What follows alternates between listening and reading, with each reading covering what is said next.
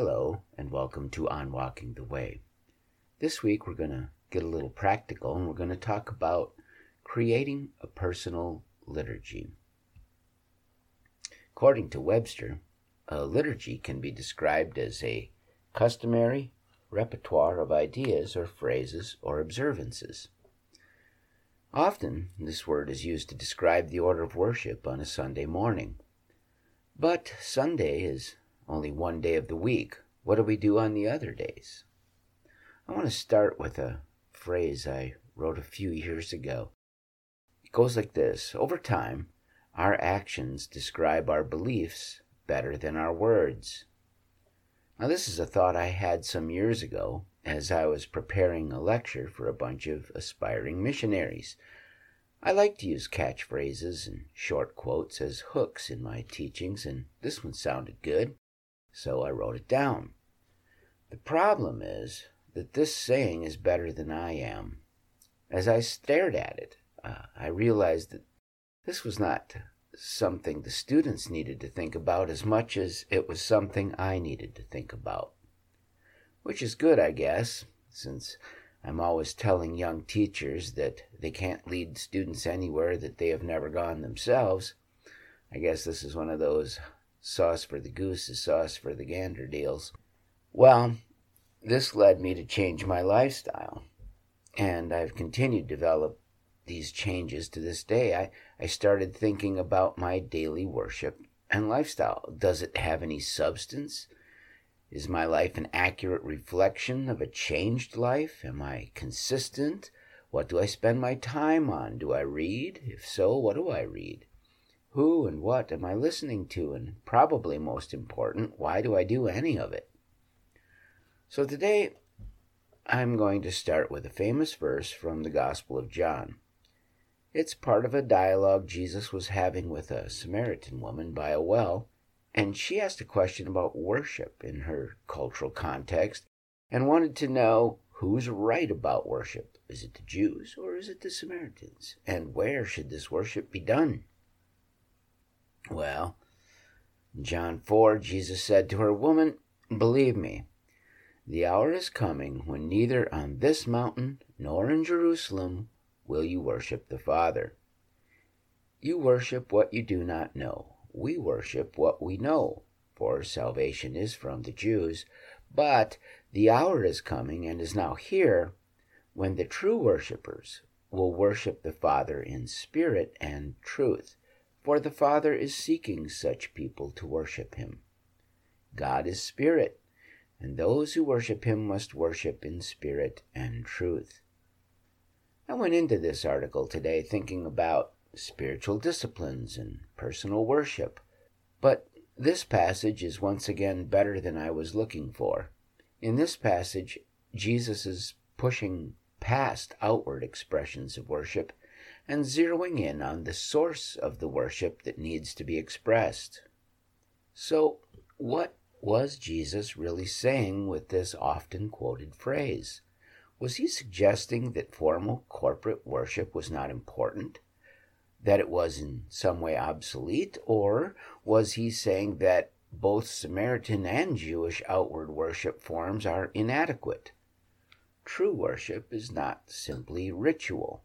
True worship flows out of the heart of the worshiper, from and through the Spirit. So, if true worship flows from the heart of the worshiper, where does it go from there? How is this true worship expressed? Can true worship ever be unexpressed? Worshipping in spirit certainly must find some means of expression, or it has no reality. Is it even possible to have a cause without an effect?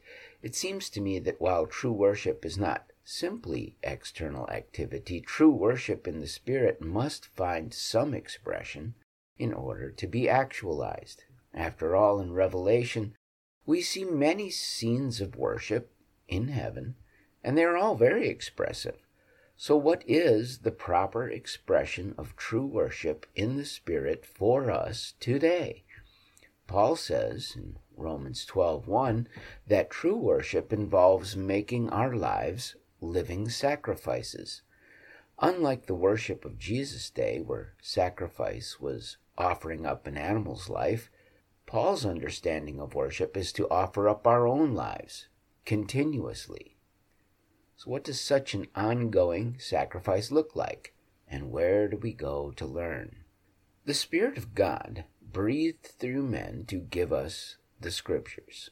In 2 Timothy 3, we read, "All Scripture is breathed out by God and profitable for teaching, for reproof, for correction, and for training in righteousness, that the man of God may be complete, equipped for every good work." In a way, the Scriptures, like Jesus, are a sort of incarnation. These words are an expression of God and His will and His ways to us in a tangible form. We know God by interacting with His Word. Therefore, to worship in spirit, we must in some way reflect His Word to the world. We need to know His Word. Through His Word, we know Jesus with the help of the Spirit, and the Spirit, through His work and the Word, will bear fruit in us, just as Jesus explained to His disciples in Matthew 7. "You will recognize them by their fruits," He said. "Are grapes gathered from thorn bushes or figs from thistles? So every healthy tree bears good fruit, but the diseased tree bears bad fruit. A healthy tree cannot bear bad fruit, nor can a diseased tree bear good fruit." So what does this look like on a Tuesday morning? See, this is the question that makes it real for me. Am I a true worshiper, or do I just worship sometimes if the music is right? What does worship even look like? How do I express this worship? I'll not completely answer these questions today, obviously. These questions need to be answered, though. They need to be answered through the entire course of our lives and in many different ways. In the coming weeks, I'll return to these questions, but for today, I want to get very practical and lay what I consider to be the first brick in the wall: reading God's Word. Going to church is important, but it will not feed your soul on a Tuesday morning when life is crashing in from all directions. Now, I know that worshiping in spirit and truth is more than reading the Bible, but getting quiet before God and listening to the Word that He has breathed out by His Spirit allows His Spirit to work in us, to revive and strengthen us for whatever the day may bring. This week, let's consider how we can build a habit of letting God speak through His Word by His Spirit to us every day, so that we can reflect that Spirit as true worship throughout the day. So, if you're not already in the habit of daily Bible reading, I would recommend that you get a daily Bible reading plan of some sort.